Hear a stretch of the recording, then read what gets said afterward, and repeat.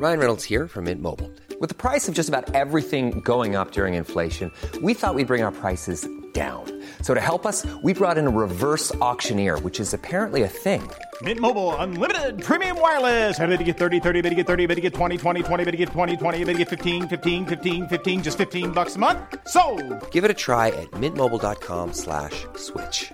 $45 up front for 3 months plus taxes and fees. Promo rate for new customers for limited time. Unlimited more than 40 gigabytes per month. Slows full terms at mintmobile.com. Many of us have those stubborn pounds that seem impossible to lose, no matter how good we eat or how hard we work out. My solution is PlushCare.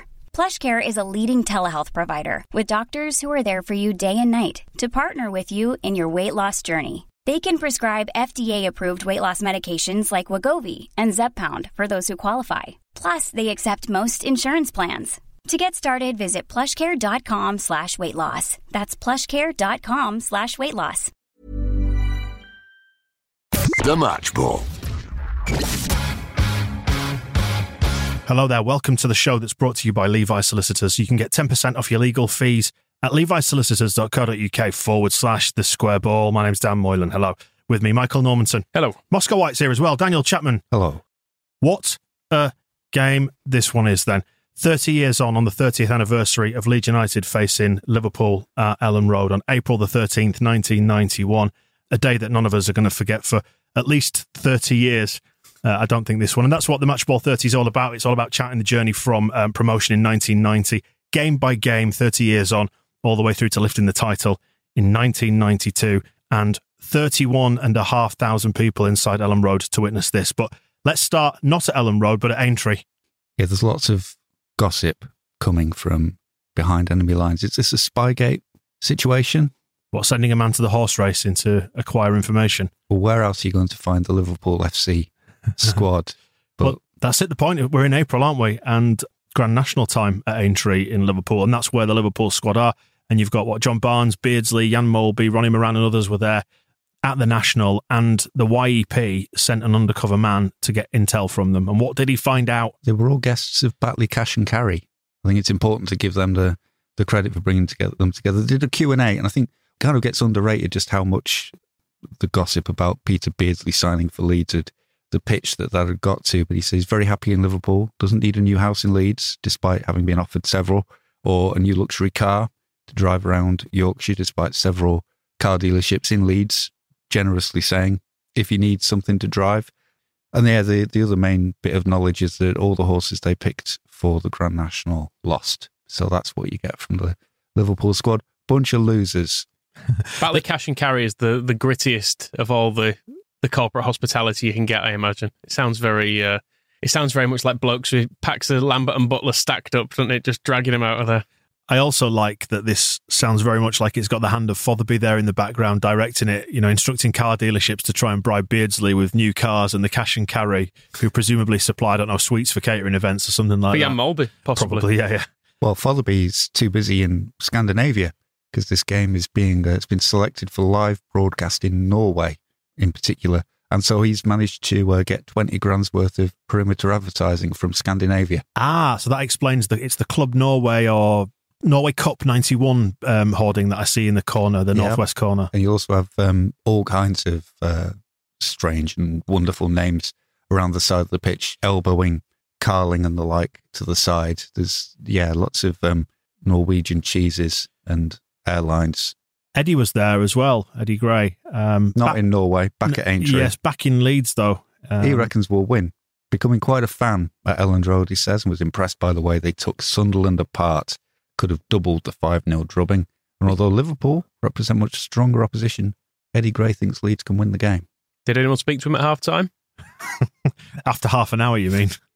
Well, Liverpool dropped points at Coventry on Tuesday, lost to Southampton just before that. So they've had a little wobble. Yeah, and a lot of people have been writing them off, which Howard Wilkinson isn't fooled by. He says Liverpool have been through it all before. Whenever they begin to look mortal, people say they are dead, but they've climbed out of more coffins than Houdini. Makes perfect sense, all that. Well, at least Gordon Strachan is back because he's passed a fitness test. You'll remember he was struggling in the last week or two, and he's had a stress injury. So let's get through the lineups then. For Leeds, John Lukic in goal. We've got Sterling and Whitlow at full-backs, Chris Fairclough, Chris White at centre-half, Batty, Strachan, McAllister, Speed in the middle, and Carl Schott and Lee Chapman completing the first 11. Andy Williams and Bobby Davison on the bench. You've got to say that's probably our strongest 11 at the minute. Whitlow, for sure.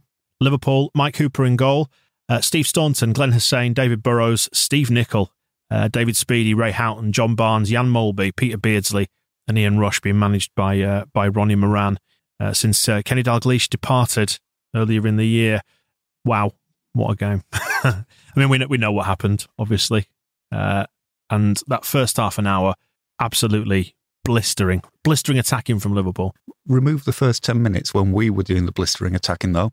Carl Schott with a couple of good chances, and I reckon we were all over them until they scored. We did start pretty well, to be fair, but you could argue there are parallels with what happened in that this season's 2021 opening day fixture, in that we were attacking and leaving ourselves exposed. And I remember being at this game and just being wowed by how clinical they were in attack. John Barnes is the difference in this game. I mean, there is an early warning from him, actually, when he crosses from the left, and Speedy just can't quite reach it because he's too small. But if they'd had a big striker on, they would have gone one up there. But yeah, as Moscow said, the first 10 minutes were pretty open, despite there being a ridiculous number of offsides as well thrown in there. There was an awful lot of end-to-end stuff in it. You didn't quite see what was coming.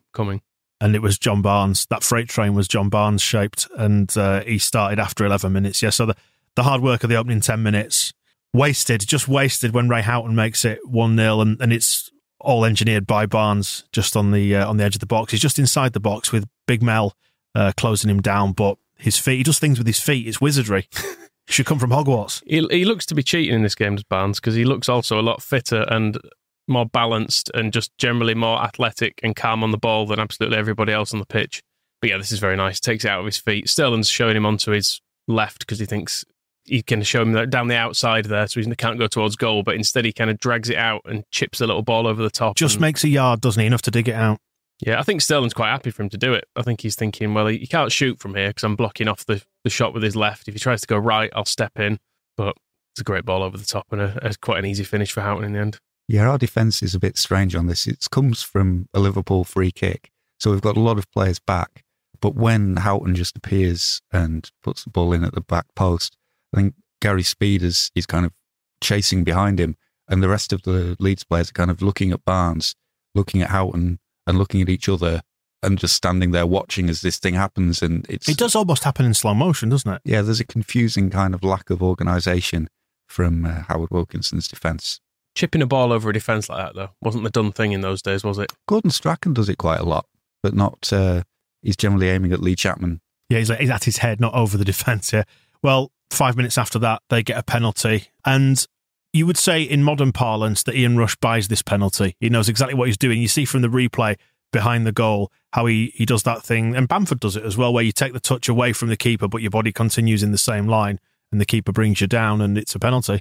I mean, it is a penalty. As much as it's kind of annoying. You're a bit annoyed at Lukic, if anything, for doing this, aren't you? Because if he just stays on his feet, Rush goes wide with it and probably can't even shoot from where he's knocking the ball to. He's not a good finisher, Ian Rush, so you can afford to just let him have the ball in the penalty area. Of course, you had to come out and challenge him. You can't just stand there and let Ian Rush have the ball in the penalty area. The way he throws himself at his feet, though, if he stays on his feet a bit longer, it makes Rush make a decision, doesn't it? And I don't know. It didn't work anyway, whatever Lukic did, because it was a penalty. I mean, it annoyed the cop as well, because they gave Rush a little bit of stick in this first half before the game completely got away from us for his perceived dive, which it was in 1991 context. It was, not far off Maradona punching the ball into the net against England levels of cheating this in 1991. But it all started with Barnes in midfield again.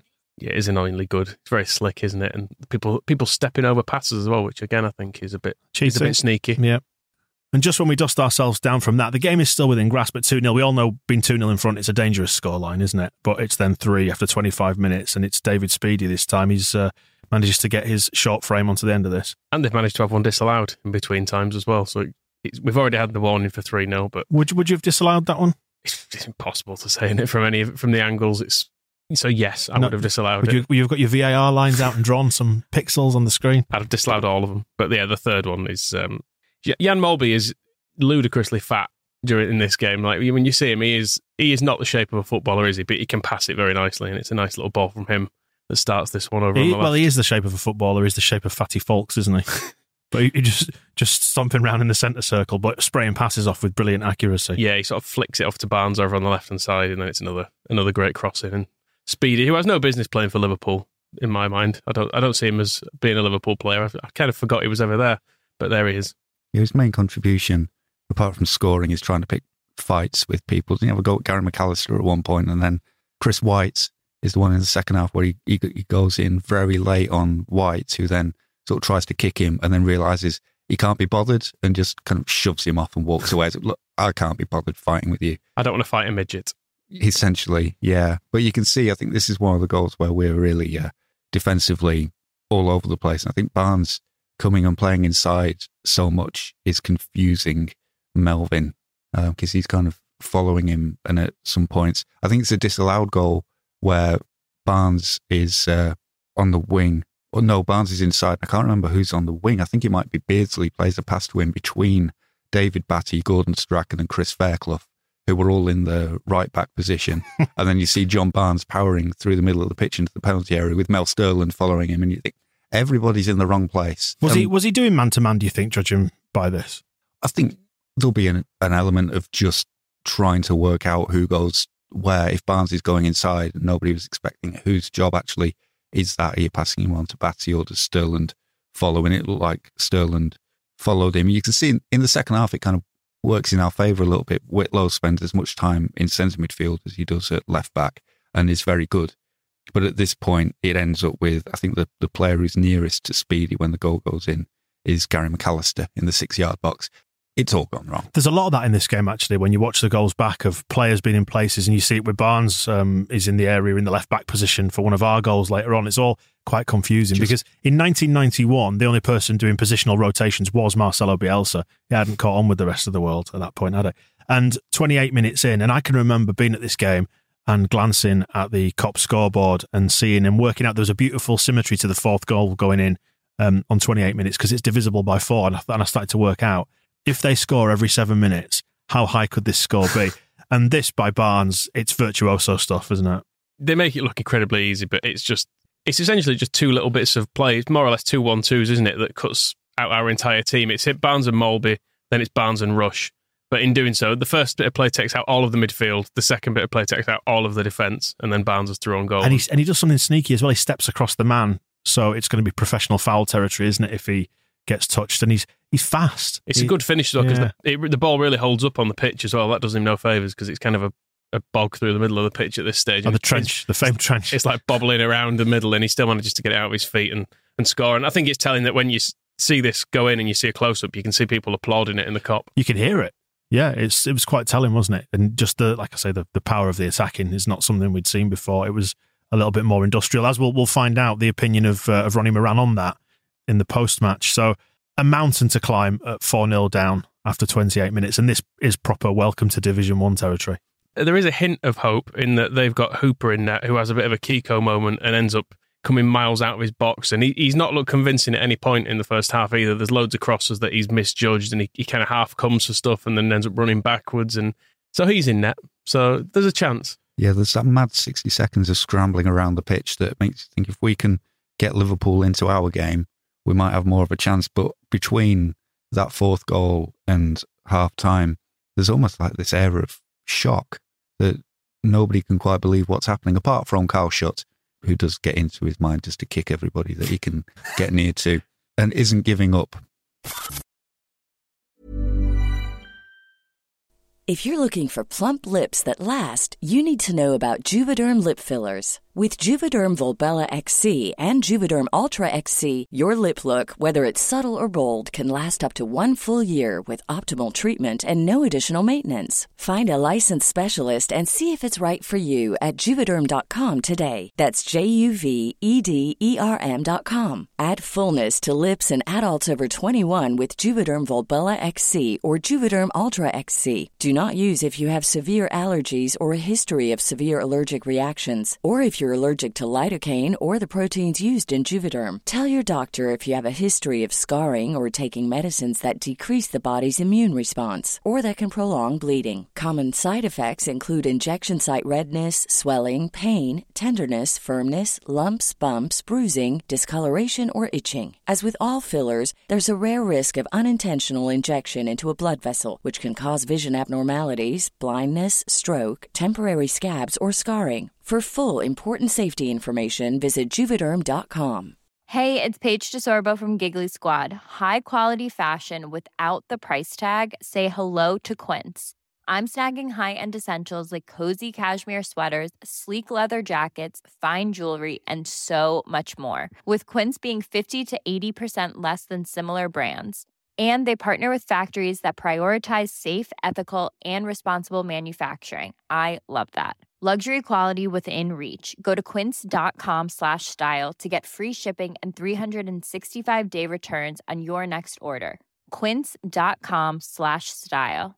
A lot can happen in 3 years, like a chatbot may be your new best friend. But what won't change? Needing health insurance. United Healthcare Tri-Term Medical Plans, underwritten by Golden Rule Insurance Company, offer flexible, budget-friendly coverage that lasts nearly 3 years in some states. Learn more at uh1.com. The thing that really blew my mind going back and seeing this again was that there were 40 minutes without goals. There were 9 goals in this game. And, you know, we're going to come to the disallowed one shortly, and Liverpool had one disallowed as well. And yet, 40 minutes without a goal through the middle of the game, from Barnes tucking in the 4-0 on 28 to us pulling one back. 68 minutes when Chapman scored our first. I didn't realise it was so late. Are you suggesting you were bored for a long period of this game? The opposite of whatever scintillating is, unscintillating. Yeah, it didn't really feel like it was coming. Well, I think the second half starts and it's just a relief to see that they're not scoring more goals and that we do look better, and Batty looks a bit more determined this half. He's following Barnes around when he can and booting him, and well, it's a bit sort of rough, some of the treatment, but we had to get control of him somehow, didn't we? So Batty seems to have been taking on a bit of that responsibility, and it is better, but I still didn't really see that coming. I do like Carl Schutt in this game. He doesn't stop running, and his energy up front kind of counteracts Liverpool, who have that attitude about them of being 4-0 up, and this is probably all going to be fine. And Chapman's reaction when he does score, there is that kind of a sigh of relief, because there have been chances, most of which he has blocked. Speed has a shot and it hits Chapman. Somebody else has a shot that bounces off Chapman. So we've been nothing clear cut, but we've been certainly camped around their penalty area and getting one. I can imagine Howard Wilkinson's halftime team talk is win the second half, get one, see what happens after you've got one. Scott first goal. Yeah. And we did. Yeah, we got it. And it's just as beautiful as any Liverpool goal, I would say. They all count equally, so you can be running through with your pace and your power and beating your offside trap all you want, but these count just the same when it comes to the score sheet, because Leeds basically dig out a chance down the right after a couple of loose balls, and Shutty pulls it back to Strachan, who actually misses it, doesn't he? It kind of just escapes the end of his foot, but it breaks to... it might be a very convincing dummy, where he really makes it look like he was trying to control it. He didn't even look at the ball, yeah. And it runs through to McAllister right on the edge of the area, just over to the right-hand side, and it's saved, and Chapman pokes in the rebound from 6 yards, but he doesn't even poke it in gracefully, does it? It's quite an ugly finish.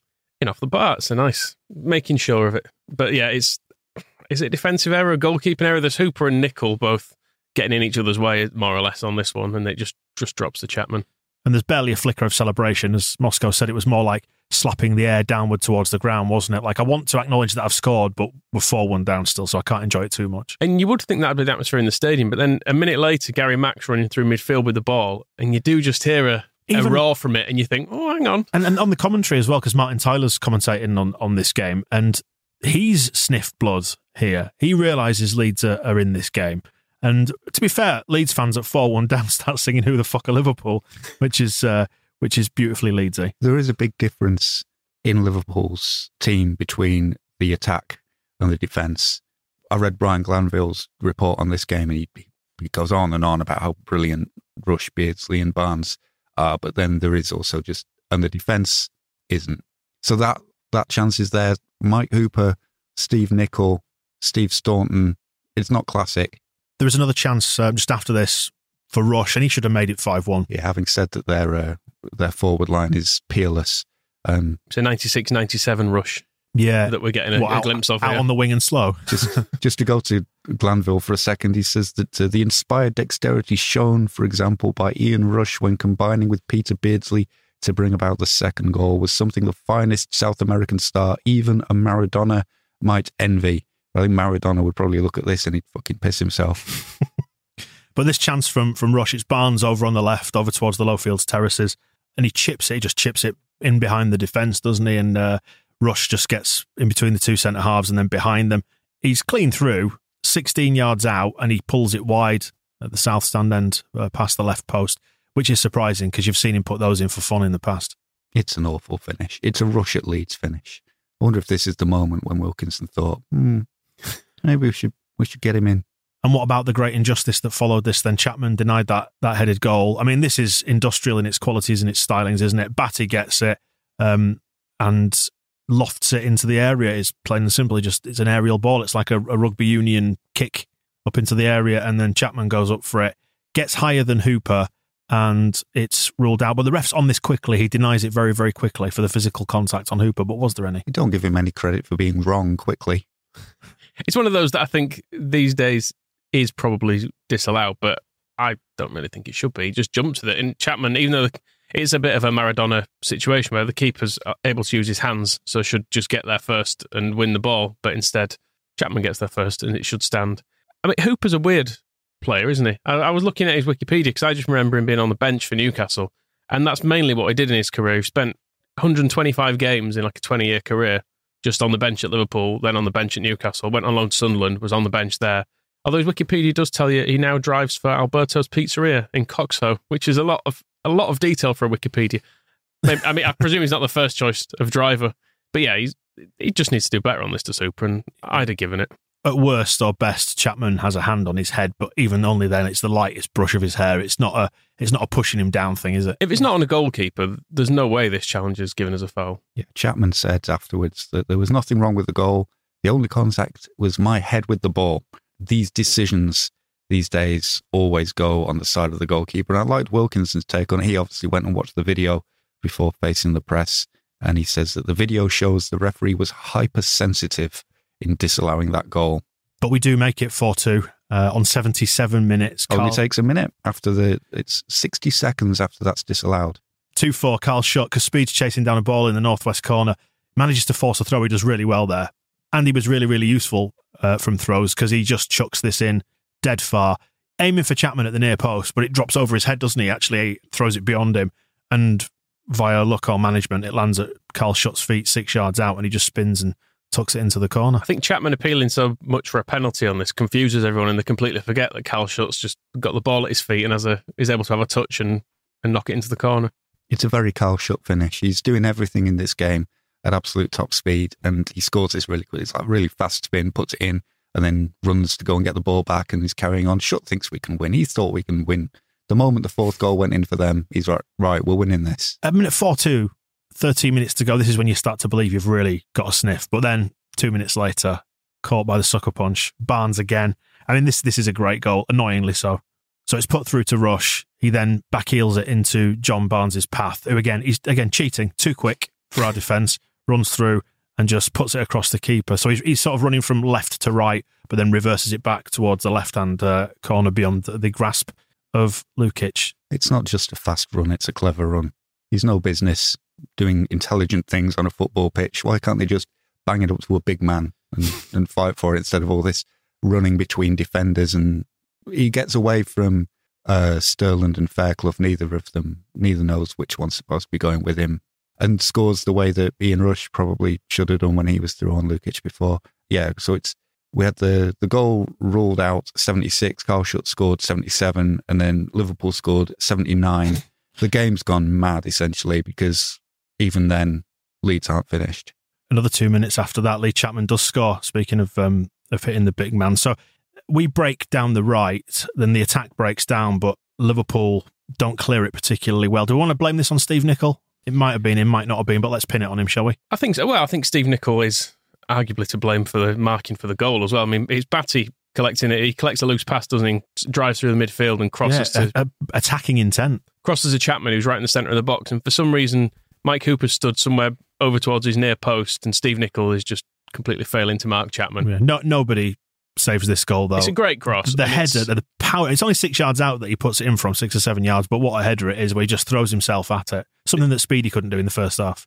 I mean, you see Chapman in this position and you know he's going to score, don't you? It's absolute classic. But the best thing about this is the roar that goes up, and again, that sense of anticipation that we might just yet get something out of this. And another 7 minutes later, and Chapman scores again, completes his hat-trick. Batty, would you have sent him off in either 1991 or 2021? Because he goes in studs up, doesn't he? He's just about got the ball rather than going over it. Well, he's taken a different approach. Barnes has dribbled through our team. Batty just tackles his way through them, doesn't he? He keeps just about losing it, but then he does a slide tackle and another one and keeps lunging in until eventually we have the ball again. Yeah, well, he's in the left channel here, and it's a loose ball, and he goes in for it with his studs up, but then he sends it wide to Whitlow, who does well to cut it back into McAllister, who's at the corner of the box in the northwest corner. He then lays it off to Speed, and Speed cuts in on his right, so he's supposedly weaker foot, crosses it to Chapman at the far post. Now, Hooper actually does make an attempt to come for this rather than delivering pizzas in Coxo, but he only gets it out to Mel Sterland, who's on the edge of the box, goes to Strachan, who then slips it down the outside. And this is what's confusing, is that he kind of outruns John Barnes at this point, who's the furthest back in the left-back position. And it's almost like a sliding cross, isn't it? It's going for the byline, and he kind of hooks his foot round it as he's going down to the ground, but lifts it just enough to get it across to Chapman, and when you see the replay of this one from behind the goal, Chapman's just stood there. He is goal hanging, isn't he? He's that kid at school who's just lingering by the far post, just waiting, and they find him every time. I mean, he stood on the line when he heads this one in, but that's fine. There are defenders there. He's allowed to stand there. He knows that's where Strachan's going to put the ball. He can see what Strachan's doing as he's going around John Barnes. He knows how to read it. And Chapman's celebration on this is quite funny, because he celebrates as if he scored. Well, he has scored a hat-trick, so he celebrates his hat-trick. And I think somebody reminds him, we're losing. There's something else happening here, Lee. It's not only that you've got your 3 goals and we can all go home now. It's like, oh yeah, shit, let's get the ball and carry on. Maybe I'll get 4.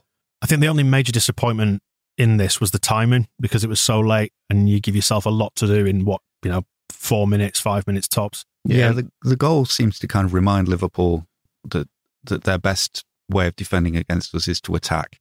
So they actually nearly score in the couple of minutes remaining. But then when you need a player to bring some control to the end of a game and run the ball into a corner. Someone to ruin a good match. There he is. Number 4, Steve Nicol, in the corner with fighting for it with Speed, I think. And yeah, Liverpool start running the clock down, which is kind of annoying. We had the momentum, and we had that goal from Chapman. And the vibe in the stadium, never been so happy to see us concede 5 goals and get applauded off. I bet Steve Nicol hated it on the other hand, but yeah, it was a bizarre afternoon. You don't see these very often. No, and the fact that we are still talking about it, 30 years on, it tells you all you need to know about what this game was like. It was mad. Ronnie Moran wasn't impressed though, was he? No, Ronnie Moran, Liverpool's manager temporarily, although I think they're about to get rid of him and bring Graham Souness in, because he's essentially buggered up their title challenge. All our goals came from well-worked moves and good finishing. Which is true. Leeds goals were the stock and trade of the modern game, with long balls being pumped into the box. David Batty's cross, Lee Chapman's diving header, you take that back. I mean, as I said earlier, though, they all count equal on the score sheet. So, and if they're that bog standard, defend against them. Yeah, if it's, with your old-fashioned defenders, Wilkinson was magnanimous, I suppose. He was. There's a shot at the end, I think, after it's gone to 5-4 of our bench, and Wilkinson is just sort of looking at the pitch and laughing. I think he's quite enjoying that he's managed to unleash this much chaos in a game that was gone at half-time. And he says, the difficult we can achieve, but miracles are harder. And it would have been a miracle to win 6-5 after being 4 goals down. We were too cavalier in the first half. I tried to impress on my players that there is a big difference between achieving the fastest lap time and winning the Grand Prix itself. What does he mean by that? I'm not quite sure. It means go really, really slowly so that you're miles behind, and then steadily increase your speed until you win. Right. Which didn't happen. No, because our hallmark of this era was coming out of the blocks, and we did come out of the blocks, to be fair, for the first 10 minutes, but then they just kept scoring, which wasn't fair. He also said that Lee Chapman will be a quiz question in a few years. Who scored 3 goals against Liverpool? 4. had one disallowed and still lost. The wider context here is our chase for Crystal Palace as well. Now, they drew at home to Aston Villa, so it is another point gained on us, but it does still leave us just within touching distance of them, but we are 4 points behind them. Do we still have that game in hand? No. But Wilkinson does point out that the good thing about Saturday's game was we managed to keep our goal difference healthy. And we do have a much better goal difference than Palace. We're plus 16, they're +5, which it didn't really look like being that way at half-time. So that helped. So UEFA have given us another potential sniff about these UEFA Cup places, and this is what's interesting, because if another one does go to England, then we're in with a real shout of getting into Europe again at the first attempt. Yeah, it's that third place because at the start of the season, Liverpool were banned from Europe. The rest of the English clubs have been allowed back in, but because the whole ban had all come from the Heysel disaster, Liverpool was still out.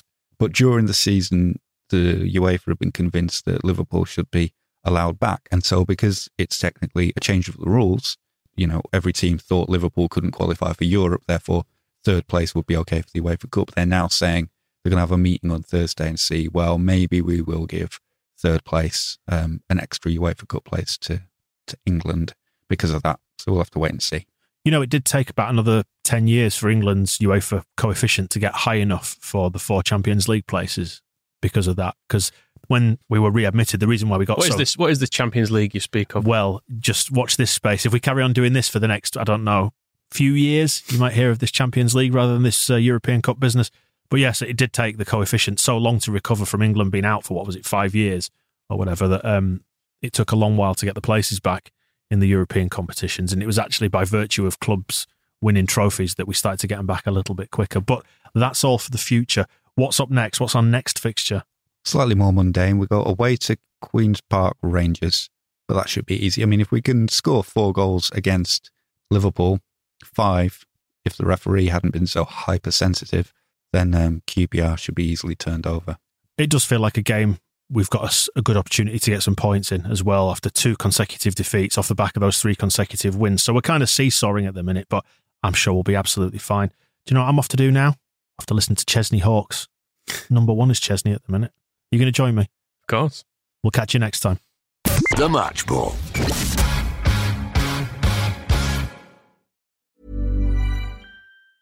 Small details are big surfaces. Tight corners are odd shapes. Flat, rounded, textured, or tall. Whatever your next project, there's a spray paint pattern that's just right. Because Rust-Oleum's new Custom Spray 5-in-1 gives you control with 5 different spray patterns. So you can tackle nooks, crannies, edges, and curves without worrying about drips, runs, uneven coverage, or anything else. Custom Spray 5-in-1. Only from Rust-Oleum. Planning for your next trip? Elevate your travel style with Quince. Quince has all the jet-setting essentials you'll want for your next getaway, like European linen, premium luggage options, buttery soft Italian leather bags, and so much more. And is all priced at 50 to 80% less than similar brands. Plus, Quince only works with factories that use safe and ethical manufacturing practices. Pack your bags with high-quality essentials you'll be wearing for vacations to come with Quince. Go to quince.com/pack for free shipping and 365-day returns.